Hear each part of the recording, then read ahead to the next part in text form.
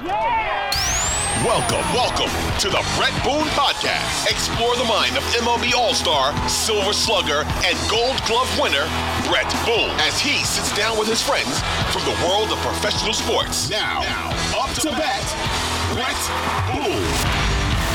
Welcome to the Boone Podcast. I'm your host, Brett Boone, and today on the program, I sit down with a National League Rookie of the Year, National League MVP, and a World Series champion. Recently took me deep in the 2023 celebrity softball game. Not too many people that can say they've taken Brett Boone deep, obviously, because I haven't been on the mound. But we're really glad to have him today on the Boone Podcast. Ladies and gentlemen, welcome Ryan Howard. Ryan, thanks for coming on the program. Booney, thank you for having me. And we need to also let the listeners know that Booney did politely return the favor of taking me deep in the same celebrity softball game with a vengeance. So it was awesome. Ryan, it was great getting to catch up with you. You know, we kind of crossed paths in our career. You know, you were coming, I was going, and I got to watch you play for a long time, and the great career you did have. Going into that softball, have you done that before? You know what? I did it one time. I did it in Cleveland at the All-Star game in Cleveland. So that was the first time I'd played in the celebrity softball game at the All-Star weekend. And I mean, as you found out, man, it's a blast. It's a blast. You need the ice tub, like a full ice bath afterwards, but but it was a lot of fun. Because coming into it, you know, I get the phone call, and it's in Seattle, so you know, I got the phone call to be a part of it. And at first it sounded like a good idea. I'll just come up there. As we were getting closer, you know, we meet up. For those of you listening to the Boone Podcast, we meet up before in the clubhouse, an auxiliary clubhouse, and I'm looking at these guys, and you know, I don't know about you. I didn't, other than the athletes. You know, you were there, and Cammie was there, Felix, Adam Jones. We had a couple football players, some hoop guys. Zach Levine was there. So I knew those guys. I know Joel McHale from Talk Soup, and we're similar age. But everybody else, I'm going, okay, we got a YouTuber, we got a singer-songwriter, we got JoJo Siwa. My kids know who they are, but I don't know who they are. Going into the game, I'm thinking, this is going to be a nightmare. It was really good. It was entertaining. You know, I think we ended up beating you, nipping you at the wire 21-19. But I have to say, I went in very pessimistic, and I came out smiling like that was actually kind of fun.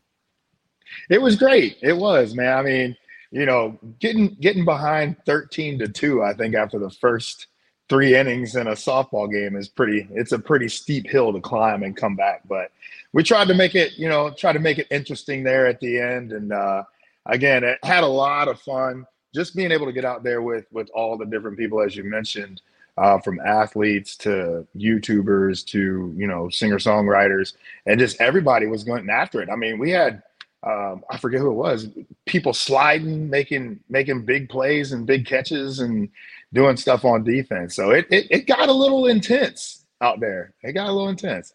It was fun. Ryan, very unique situation, your career. You're drafted by the Philadelphia Phillies. You played your entire career there.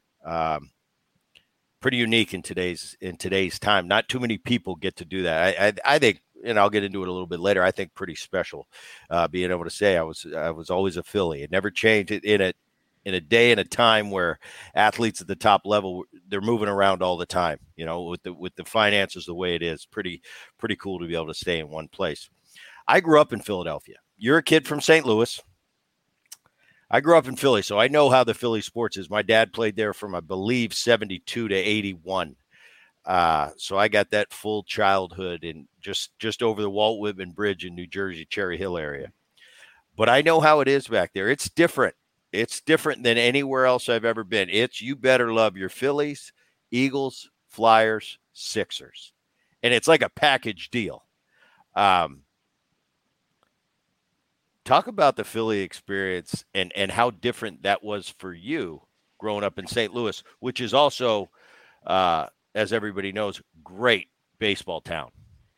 Yeah, it is St. Louis, you know, having been grown up, born and raised in St. Louis, understanding what Cardinal fans are and the passion that the fans in St. Louis have and the love that they have for their teams it's just as strong, if not, as you know, aggressively stronger in Pennsylvania. Um, I knew what it was like when I got drafted. I mean, you always kind of hear the stuff about like how hard it is playing in the Northeast. Like you got to have thick skin, you got to be ready to go. It's a blue collar town, and they expect a blue collar effort. And so I was that kid to where it's like, bring it, let's go. I know the kind of work that I'm gonna put in to do what I need to do to be able to go out here and try to go win. And that's all you can really try to go and do.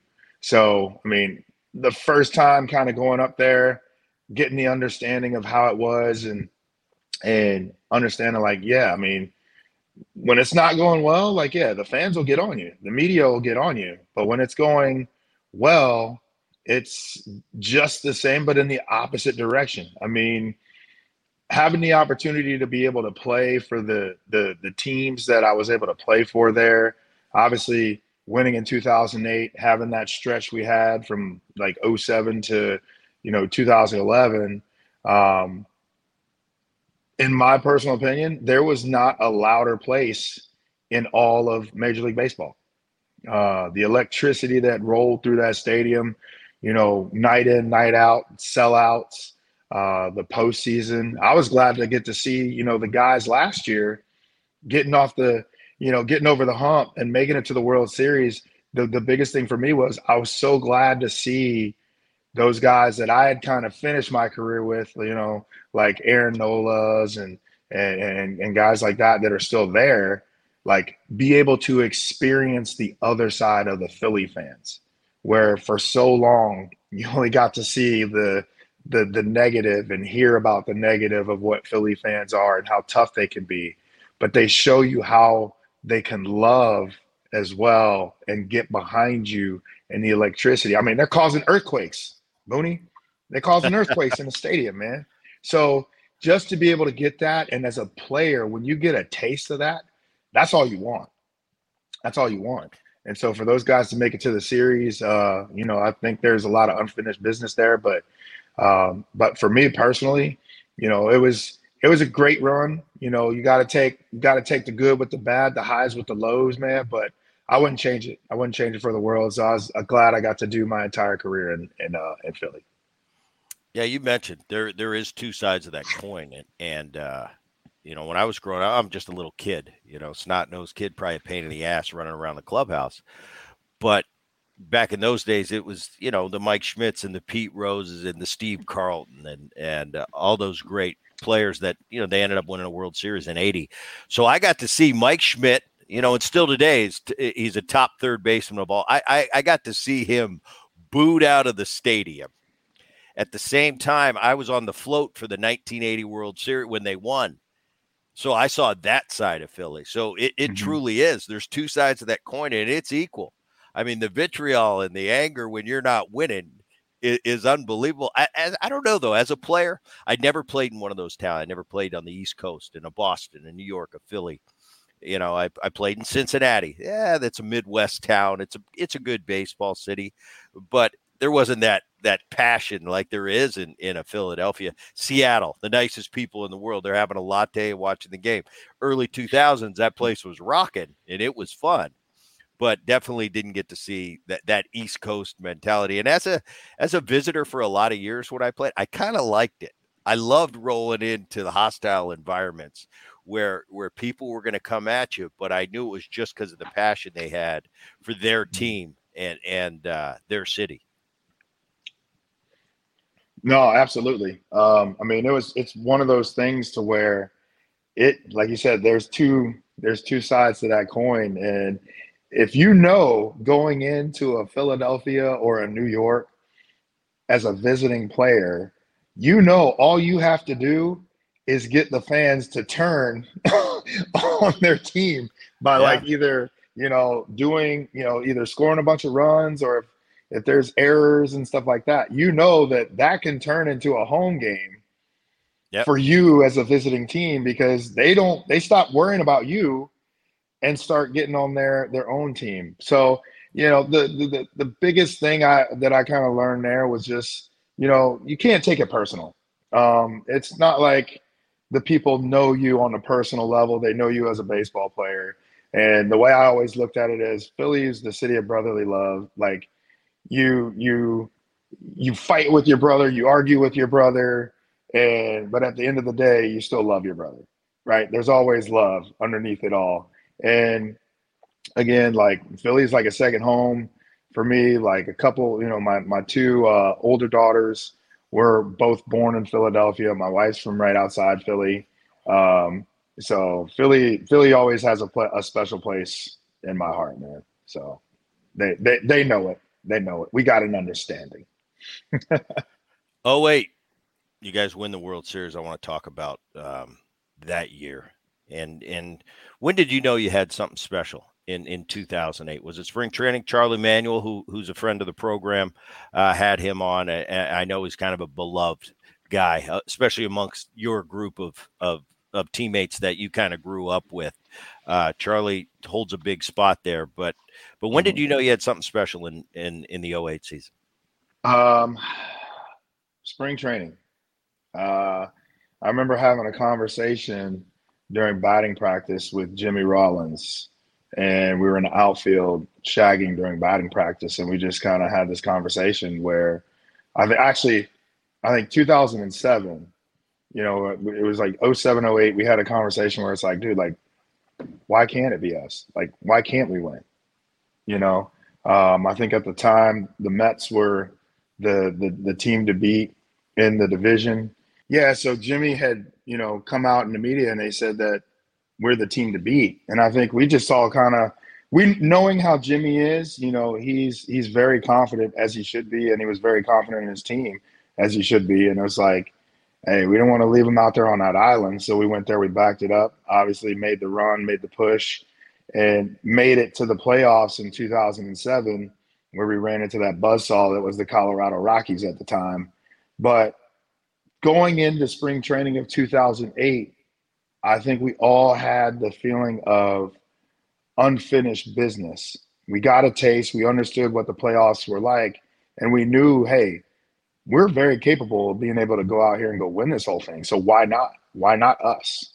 And, just that entire year, we just banded together and took care of business and wound up getting all the way to the World Series and winning that bad boy. Big year for you. You led the league in home runs and RBIs, 48, 146. And I'll get into this a little bit later. I'm looking at your numbers for that. For about a 5 or 6 year, I mean, there's not too many people on the planet ever drove in more runs than that. I remember at the time watching you going, damn, drives in a lot of runs every year, a lot of runs. But that was no exception for you that year either. Weird World Series. You got postponed for sleet and rain. It was like a 1 or 2 day deal. It was a 2-day deal. I was wondering how this whole thing was going to unfold. I think we were one win away from winning the whole thing. And I'm sitting here as the weather is taking place. My man, Hollywood Cole Hamels is on the mound. We're up, I think 2-1 or something like that. And you can't feel your hands. It's ridiculously freezing out. And I'm like, I just don't want him to throw me the ball because I don't know where it's going if I throw it back to him because I can't feel my hand. So I'm like, I don't know how he's pitching right now. But they come back and I'm just thinking to myself, like, has there ever been a World Series won on a rain out, like a cancellation? Because we were already in the 5th inning. So Bud Selig goes, the Rays tie the game up. Selig, they call it. And I think the best thing that they could have done at that moment was knowing what the weather was going to be like for the next day. And Booney, you know it, when you show up to the field knowing it's going to be raining, as a player, you get the juices going and try to get ready mentally and physically and do all that stuff that you need to do to get prepared for the game, only to be like, hey guys, yeah, they're gonna bang it, So I think the best thing that they could have done was obviously looking ahead to the next day and seeing what the weather was and that it was going to rain all day and just said, no game on Wednesday. We're going to try to pick it up Thursday. So as a player, you have this mental, kind of a mental relaxation to where it's like, all right, I'm not going to the field today. I'm not going to be, trying to get up and get the energy going and then be let down. But everybody had that full day of rest, came back on Thursday.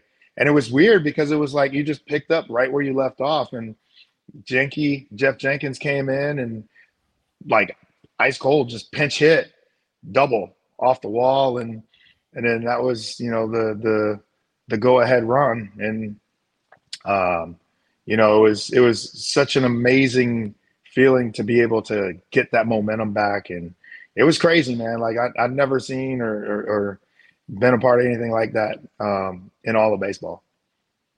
I mean, it's pretty awesome. You mentioned a year ago, Philly, they got to kind of get a little taste of it. They got to go to the World Series, didn't get to win it. I was looking over your teammates there, Charlie at the helm, and you had a Brad Lidge, Stairs, Burrell, Victorino, good friend of mine, Jamie Moyer, was a part of that ball club. Chase Utley and Rollins in the middle. I remember that. I remember it was either 04 or 05. I forget Lidge's first year in the big leagues. I forget when it was. But I remember facing Brad Lidge. I was kind of at the end of my career. And this Lidge guy, they said, oh, this guy, I heard he's tough. He's a, nobody's ever, you know how it is as a veteran player. Yeah. The thing we hate the most, I hated facing, I didn't want Pedro, I didn't want Maddox, Smoltz, Glavine, but at least I knew what I was getting. The unknown as hitters is what we hate. And I remember Brad Lidge, he still to this day has left a mark on me. Might have been the only time I ever faced him. I think this is before he was a Philly. But I go out, there's a runner on third, less than 2 outs. And I'm in Seattle. We're playing in Seattle, and this Lidge guy comes in. And I'd never seen anything like before. I'd faced some pretty hard sliders in my career. But I got back from that at bat, and I ended up popping up, and I came back into the dugout. I think Edgar Martinez asked me, he goes, what's he got? I said, let me tell you this. That's the nastiest stuff I've ever seen in my life, and I don't know how you get a runner in from third with less than 2 outs. And I think it was one of his first appearances in the big leagues. He went on to have one of those years. I forget whatever year Brad had where he was perfect for the entire season. But I do remember that about him. You mentioned Hamels was in that rotation. Tell me about the Philly, that parade afterwards. Cause as a kid, I got to be a part of it. It had to be pretty darn special. Oh man. The parade, just going back to even before the World Series, I'll take you one better. We're in the NLCS against LA and we clinch and we hear about like what's going on back in Philly. And it's like people are in the streets, people are climbing traffic light poles and just all kind of just craziness. And I'm just thinking to myself, I'm like, man, like we haven't even won the World Series. Like this is just to get to the World Series. Like if we win, what would this actually look like? But the turnout, I think it was like couple million people. Just the turnout of all the fans and all the people that showed up for the parade. I think to this day, there's so many different people that will come up and say, thank you so much for 2008. And as a ball player, you're just like, I was just doing my job. Like, but you look at it on a deeper level to where it's like, when you hear the stories about how people are like, oh man, it brought my family so much closer together because we would go to the games or we'd all gather around the TV and watch the games.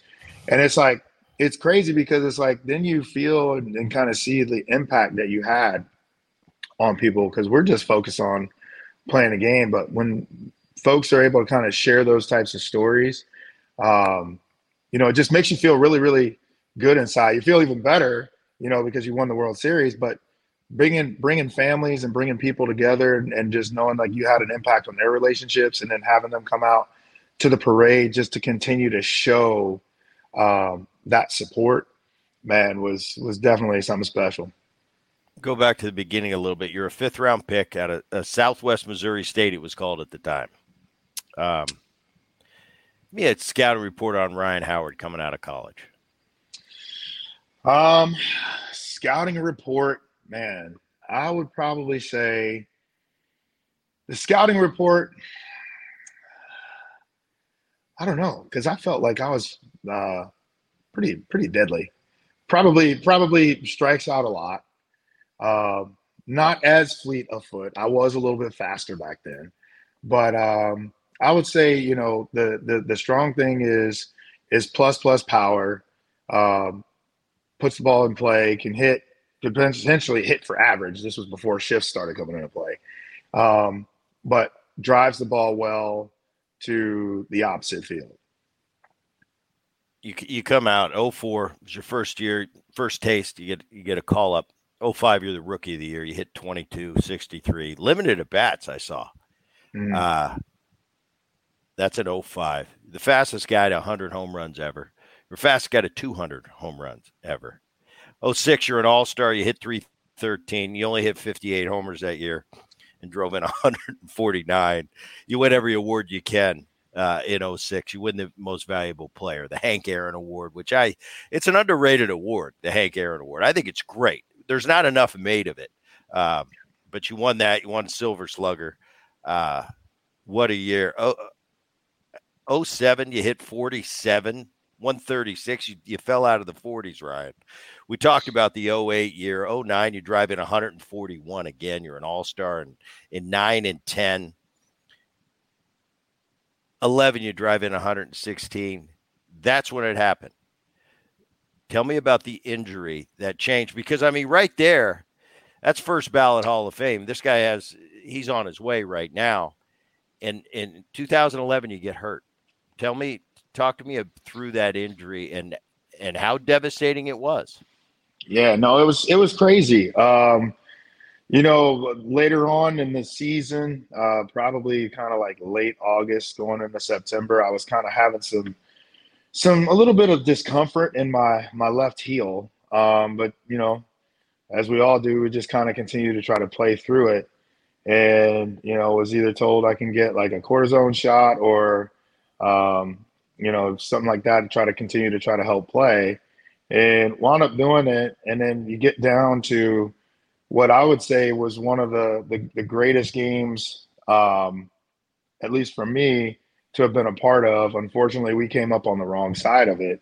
Was the game against the Cardinals, and it was Chris Carpenter against Roy Halladay, like two buddies just going out and just absolutely dealing. And it's one of those games to where, as a fan, I think in a baseball, a true baseball fan, it was probably one of the most exciting games because it was a 1-0 game, but both pitchers were on, and get down to the last at bat. I'm the last. There's 2 outs, and I'm sitting up there, and I know what Carp is going to throw me. He's going to throw me kind of this kind of cutter slider he's been throwing, and so I try to get ready for it, and I just missed it, and kind of top it to second. And then next thing I knew, I was on the ground, and I'm like, what are you doing? Like, you got to get up. Like, you can't be on the ground. Like, that ball's in right field. So when I hit it, I thought initially it was like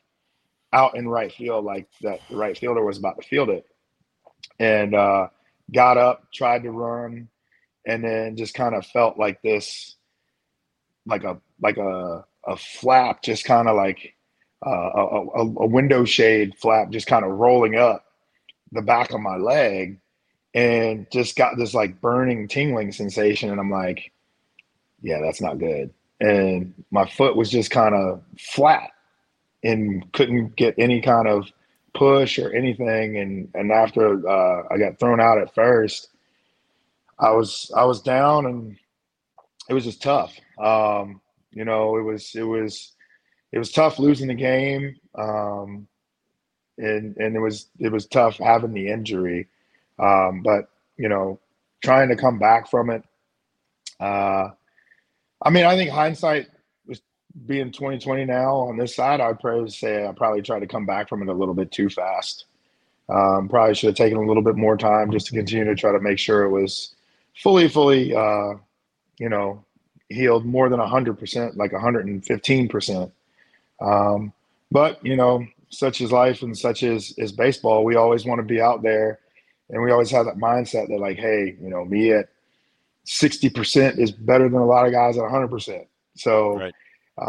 you want to try to be out there with your teammates and trying to help the guys win and do what you can. So I would say, obviously looking back, that I probably tried to come back a little bit too fast from that. The interesting debate I've had, because I've never had to deal being that big guy, Ryan. I've always I've always been the 5'10" guy on a good day. Buddies of mine like Richie Sexton. I used to Mm-hmm. tease him when we'd hit together, and I'd say, "Oh, it must be nice having that leverage."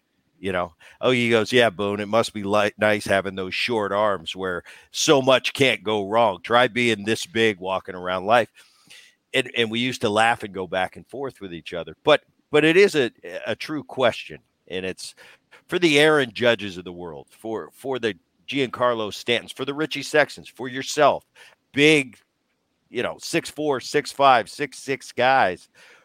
Is there a bigger challenge, you think, to staying on the field? Is it tougher because you're so big, for everything to kind of stay in accordance?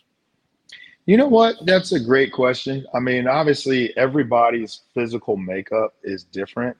I think as you have some of the guys that are bigger guys, I think the guys in today's game do a lot better job taking care of themselves, nutrition, some of the training that guys do.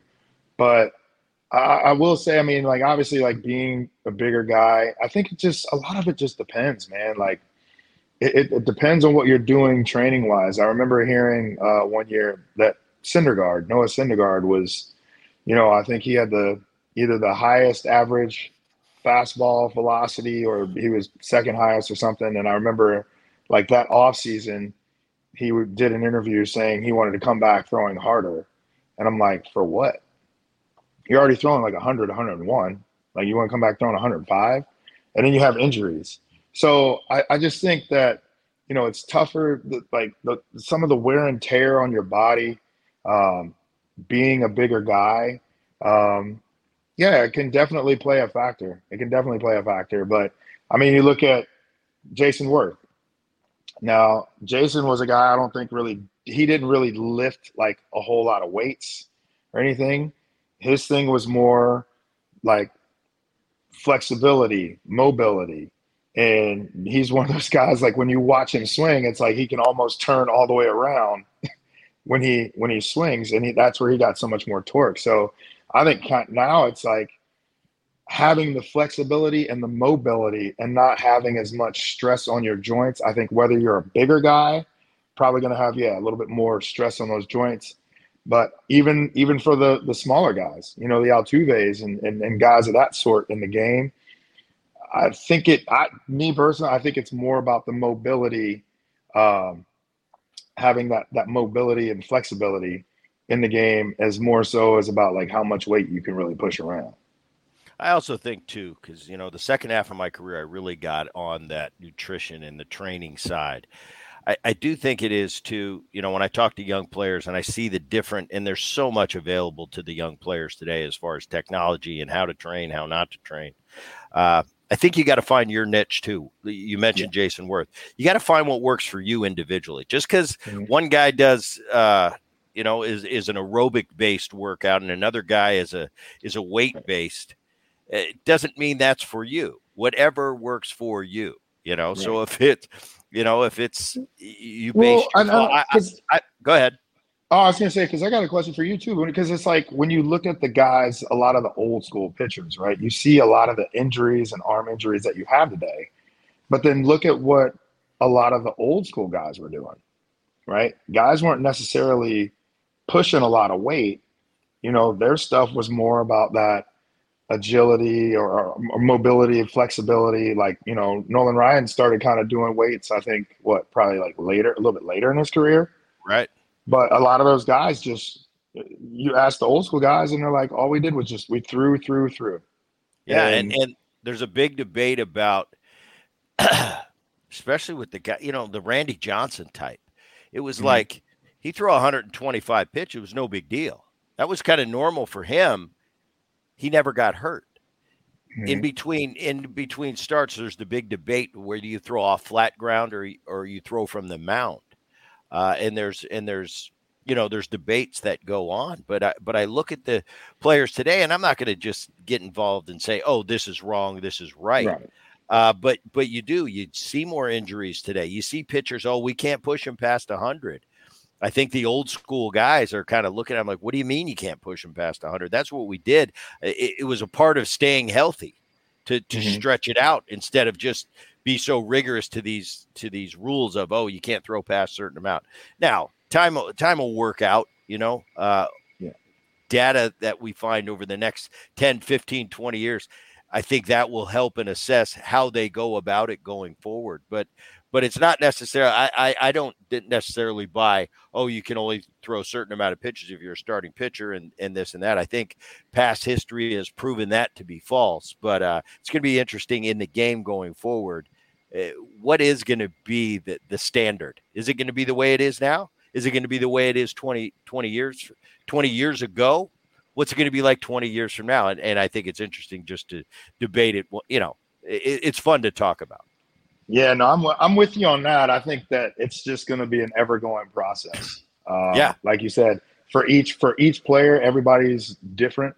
For each organization, every organization is different, and it's always trying to find, okay, what's the right match, what's the right niche to help this player be as optimal as they can possibly be. I remember kind of towards the end of my career coming in, they were wanting to give the guys like the sensors that would measure their recovery, and me being the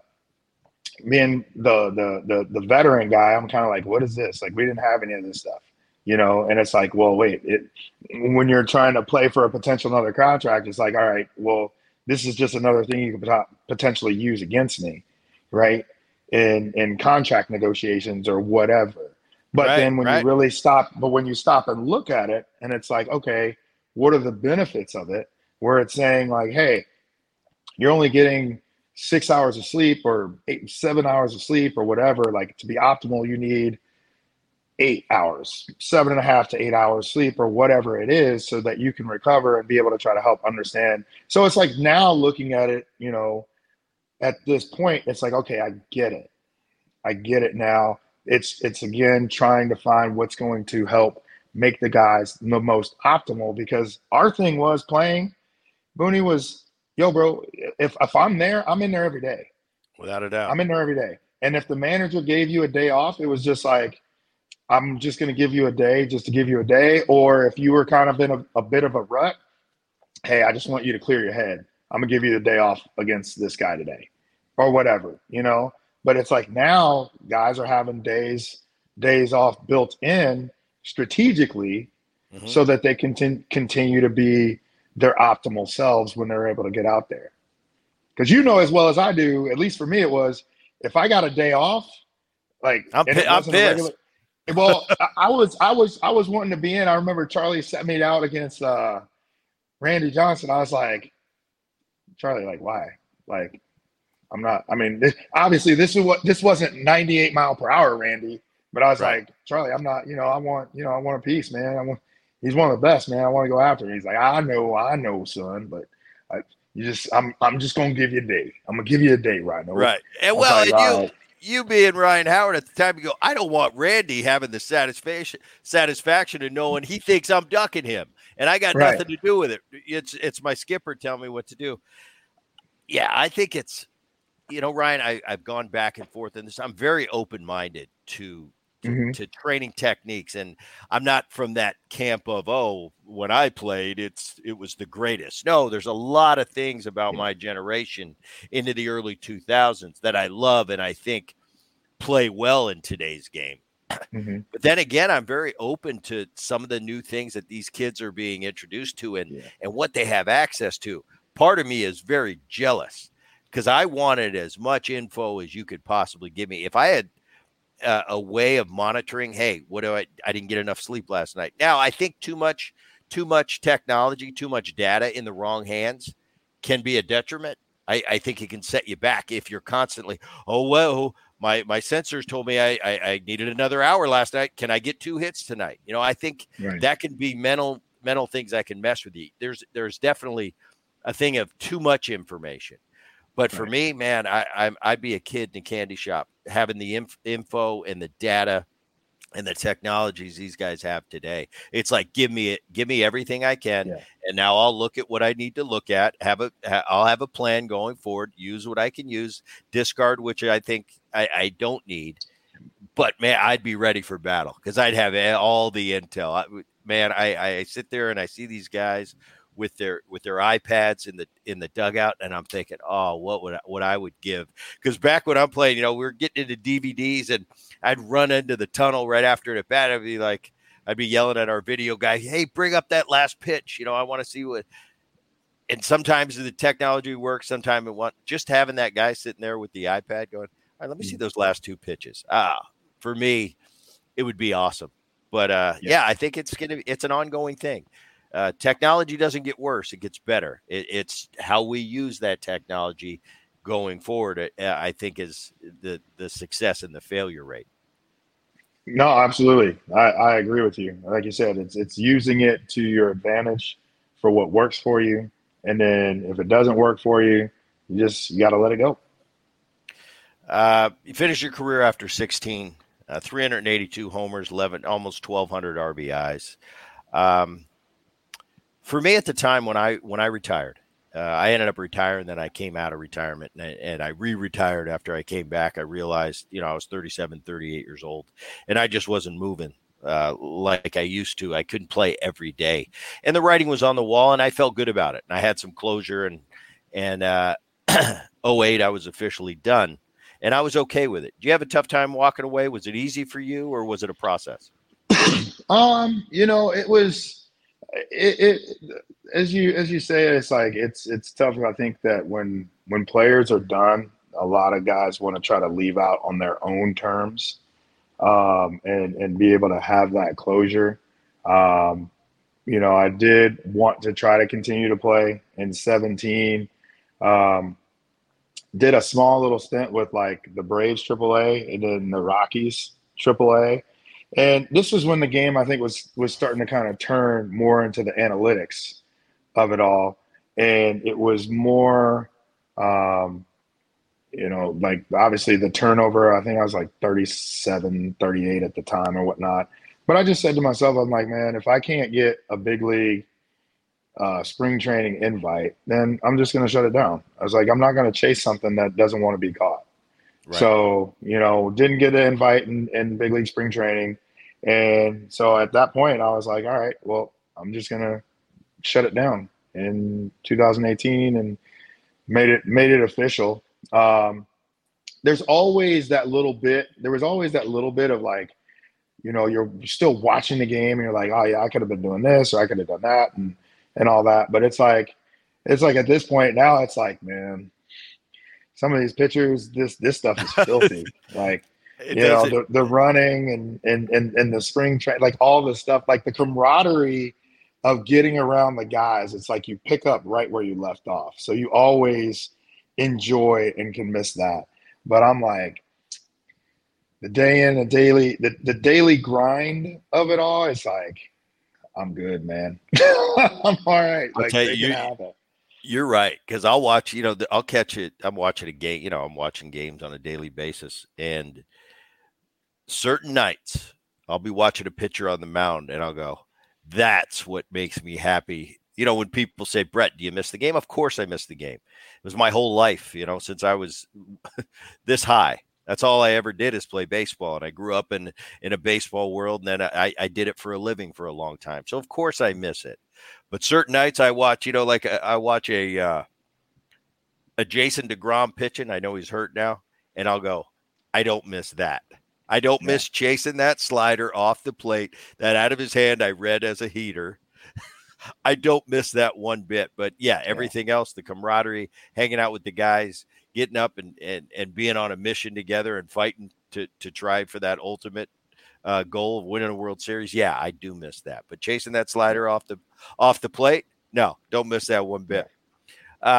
Little post post career for you, and this is really interesting. Now, I saw Ryan Howard doing the Subway commercials. I thought they were great, but I didn't know you wrote a bunch of children's books. You got 6 of them. Tell me what brought that on. So my wife was a second grade teacher up outside of at a school up outside of Philadelphia, and she just came to me one day and she was like, "Man, I would just always like thought about wanting to like write a book." I was like, "Why not? Like, why can't we?" So we came up with the Little Rhino series. Came up with 6 books.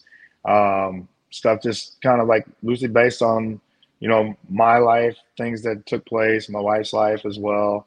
And just thought it would be really, really cool to do the books and kind of have like little messages and whatnot in the books for kids to be able to read and enjoy, and just understand that like, hey, if you're feeling a certain way about certain things or whatnot, like you're not alone, and try to give some solutions on how to kind of deal with some of that. Very cool. Got to tap you. You're on a, and these are the cool things about Philadelphia. I mean, I know you had, they named a character in The Office after you, Ryan Howard. Stuff like that is cool. You got to go on you and Utley did an episode of It's Always Sunny in Philadelphia. Stuff like that. Did you enjoy doing stuff like that? You know what? I did. My major in college was communications mass media. So it's like if I didn't play baseball, I was like, it's either doing something in like radio, TV, whatever, whatnot. But being able to kind of like step outside of the comfort zone and step outside my box and do some cameo appearances on some shows were really cool, because I always enjoyed seeing other people in their niche and how they go about doing their work and what kind of goes on behind the scenes with that. So it's like you said, doing the Subway, like being able to see all the stuff that takes place, you know, behind the scenes in the commercials and the dressing of the sandwiches and like just all of that for like a 30-second, 1-minute spot, you know? So it's like you're doing stuff for 6 hours for 30 seconds. So, I mean, the amount of work and just dedication from all these people, it's really cool to kind of do and see. And Always Sunny was really cool, like being able to do it with Chase, because if anybody who's known Chase, it's like you just knew him from being on the field. He was just the hard nose, like, don't talk to me, had like kind of like that old school, like, don't talk to me if you're on the other team, like mentality. So it was like at that time, him coming out and kind of doing the show together was really cool. He's sneaky funny too, by the way. For folks that know, oh yeah, Chase, oh, hot mess. Love every bit of it. Love every bit of it. The guys that are close behind, it's the guys that are close, you know, behind the scenes. We all know. Without a doubt. Yeah, and it's funny having that insight on people. You know, one of my best friends of the game to this day is Edgar Martinez, and believe me, his reputation of being one of the nicest guys in the game and the most humble, all true. But behind the scenes, he's a lot of fun, you know. And he's this big teddy bear. Oh, yeah, but he's I believe great. He's unbelievable. He's what I would like. I'd call him a party in a box. Yeah, he's a party in a box is what he Edgar is awesome, and like I said, one of my true good friends today. Everything you hear about him, of just a humble, you know, I don't know how many batting titles he won, but as humble as all get out. And that is all true, but he's a lot of fun too. And he's funny. Man. He's that sneaky funny, like you talk about. I can't even get on the phone with him. He'll call me once in a while and we'll talk. He's like, yeah, Boone, I am just floating in my pool watching the Mariners game. And he'll have questions and we'll get to reminisce, but just hearing that accent, and that broken English that only Edgar can do it his way, it gives me a lot of joy. Like, all right, we're back. And that's a part of being back in that clubhouse again. It's like, wow, I remember this. I got a chance, Ryan, and I've shared this, you know, coming back home. And I'm going to get to this and before we're finished. But I think Philly does a great job with bringing you guys in every year. I know my dad's a part of that family that comes back every year to Philadelphia.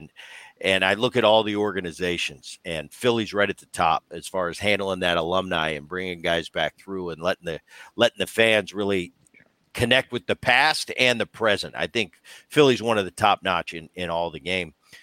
But touching on things we miss about the game as we get farther removed from our playing career. Just being up in Seattle a few weeks ago that we were both up there for the All-Star game, they announced our 0-1 team before the game. And in just the 20 minutes I had with the 0-1 teammates, the Freddie Garcias coming back and the Kazuhiro Sasaki's and Johnny Olerud, who was my right side of the infield for a lot of years, and Edgar, Lou Piniella, my skipper, coming back. And they put us all in a room for about 20 minutes before we went back on the field. And my job was, and it is, hey, get Lou going, get him some questions, and then turn him loose on the room. And for 20 minutes, I saw more smiles and genuine love in that room. And I felt like it was 20 years ago. Again, only for 20 minutes, we got it. But those are the special times in game in our careers that you can't get back. So when you get a little glimpse of them and you get to have that opportunity, however short it may be, man, I really, it was a time where I really treasured and thought this is what it's all about. And how lucky am I to get to do what I did for so long. And these moments remind me of that. So a little sappy story for you, but I thought it was relevant to this conversation. No, you know what? It's smack dab on, because it's the same exact thing. When you get our group of guys together last year, as you mentioned, like the Phillies do an amazing job with Alumni Weekend, bringing guys back. We had a bunch of guys from that 08 team that came to the World Series. Like the Phillies brought a lot of us back, and we were all up there. We're rooting on the current team. The crowd is getting hyped because they're showing the guys from the 08 team, and they're just getting pumped and energized for the guys that are currently on the field. But it's like you said, you get Charlie in the room and you get all of us in the room, and the conversations that just take place. And it's just like you said, it's just like being there. It's like being back in 2008 and all those years, just from being in the clubhouse and guys picking up those relationships and those conversations just as though it was yesterday. So it's like those relationships and those moments will never die. It's always going to be the same way, I feel. Very cool. Very cool. Before I let you leave, one thing, and this is a guy I grew up with, and he's a legendary guy. We lost him a few years ago, but you got to see him early in his career. Just say a few words about Harry Kalas. Oh man, HK. What can you say about? So I was lucky enough in growing up, obviously in St. Louis, we had Jack Buck as the announcer for the Cardinals, and then you had Harry Carey for the Cubs. So like I grew up hearing and listening to those guys, and I always thought it was the coolest thing. But then to get to Philadelphia and have a guy like Harry Kalas, like calling your home runs and just talking to you. And HK was so cool because like majority of the media people would sit in the front, right? So you had the coaching staff and like the media people would all sit to the front of the team playing. HK was like in the very back of the plane, like back by the players, just lounging out. The nicest guy you could ever meet. Always so kind to me, to my family. But just hearing him, call a home run, man, it was like it's one of the most absolute honors that I could ever have. And you try not to look at it and take those types of things for granted. But it's like going back and hearing him call some of the balls that I've hit or some of my teammates have hit. It's special, man. It really is special. And he is always going to be a part of that Philly family, and as he should be. Very cool. You keep it up with the Phillies today? I know a year ago you watched that. You went in for the World Series. As we record this podcast, the Phillies are right there. They're sitting just on the outside of that wild card berth. Wild card, yep. And what do you think? Can they make another run? Are they good enough? I think the Mets, the Mets kind of gave them an opening. You know, everybody expected the Mets would have a really good season. They've had a very, rough season. Let's be nice about it. Rough season. People didn't expect that. But what do you look at this year's Phillies team? Do they have a chance to make another run like they did a year ago? I think they do.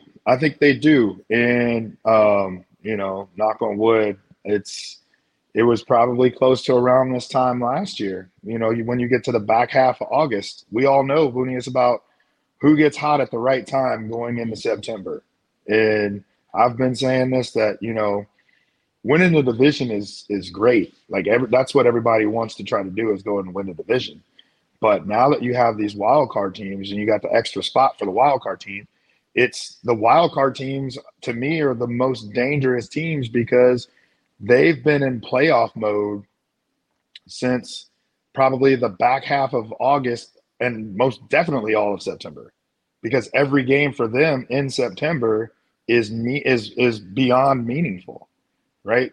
So this was a team that, they got out to a slow start. The Phillies got out to a slow start, but I think that's just kind of the repertoire of Philly, because even when I was there, we'd always have slow starts in April and start to pick it up over the course of the year.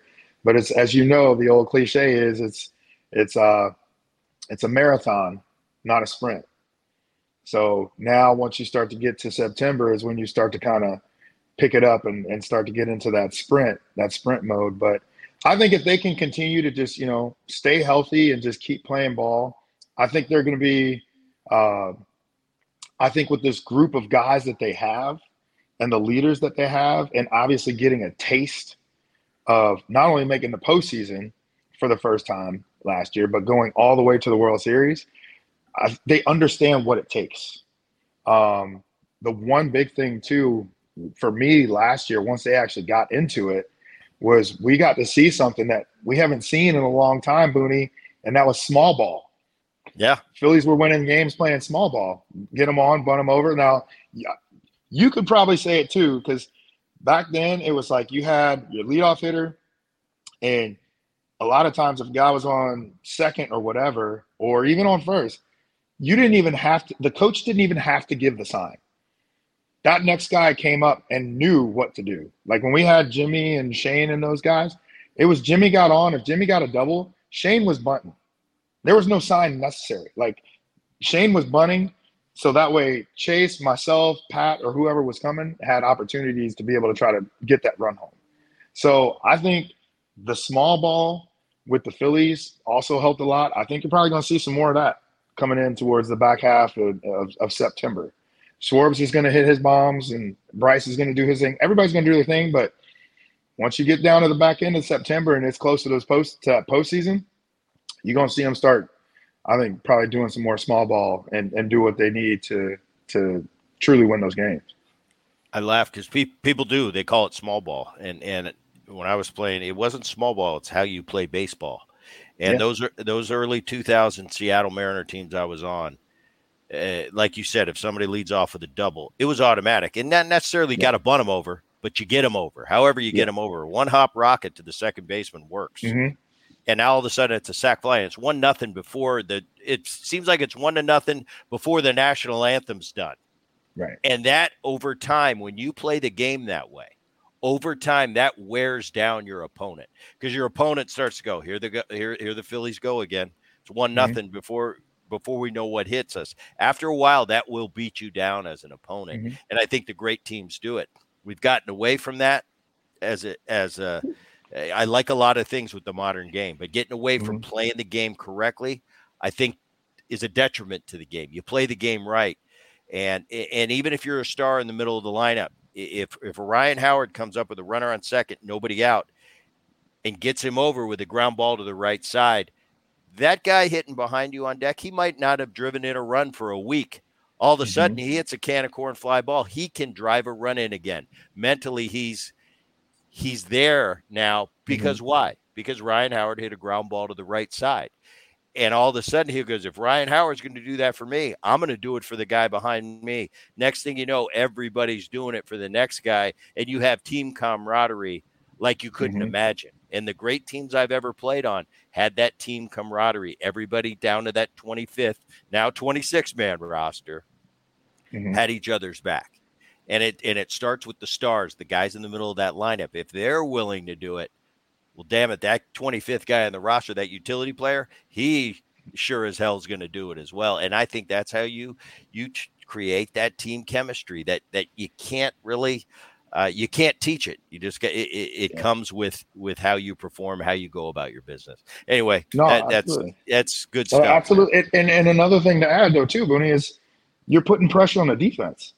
If a guy is coming up and bunting, you're putting you lay down a perfect bunt, and if you're a speedster, you might make that guy make a mistake. All of a sudden, he throws it past the first baseman. Not only does the guy go from first to third, now you got two runners on at second and third. So again, it's about putting pressure on the defense, as well as now you've got the big bulk with nobody out. You got you got second and third. You got your 3, 4, 5 coming up. I'll take my chances and let it eat. Now I got at least 2 shots for a sac fly. And if this guy can get a base hit, that's 2 runs right there. So yeah, it's just continuing, like you said, it's playing the game the way baseball was supposed to be played. But we'll see. We'll see. And I think maybe some other teams might look into getting to it, because once you get into the postseason, the pitching and everything just gets better. Everything gets heightened, and you know how hard it is to come across runs, to come by runs. Yeah. So you got to figure out ways to produce runs and manufacture runs. Like, it's not going to always just be the home run, but you got to figure out ways to scratch and claw and fight and win the games. Right, Howard, it's been a pleasure, man. I appreciate you coming on the Boom Podcast, and what a great career. I wish you all the best. It was great, getting to know you a little bit in this last trip we had up to Seattle, but class act, and like I said, what a great career. I know that Philly trip's coming up for you pretty shortly here, so enjoy it. If you run into Bob Boone, keep him straight. Keep him straight. For sure. All right, man, and for all you out there watching or listening to the Boom Podcast, I appreciate you checking us out, and we'll see you next time.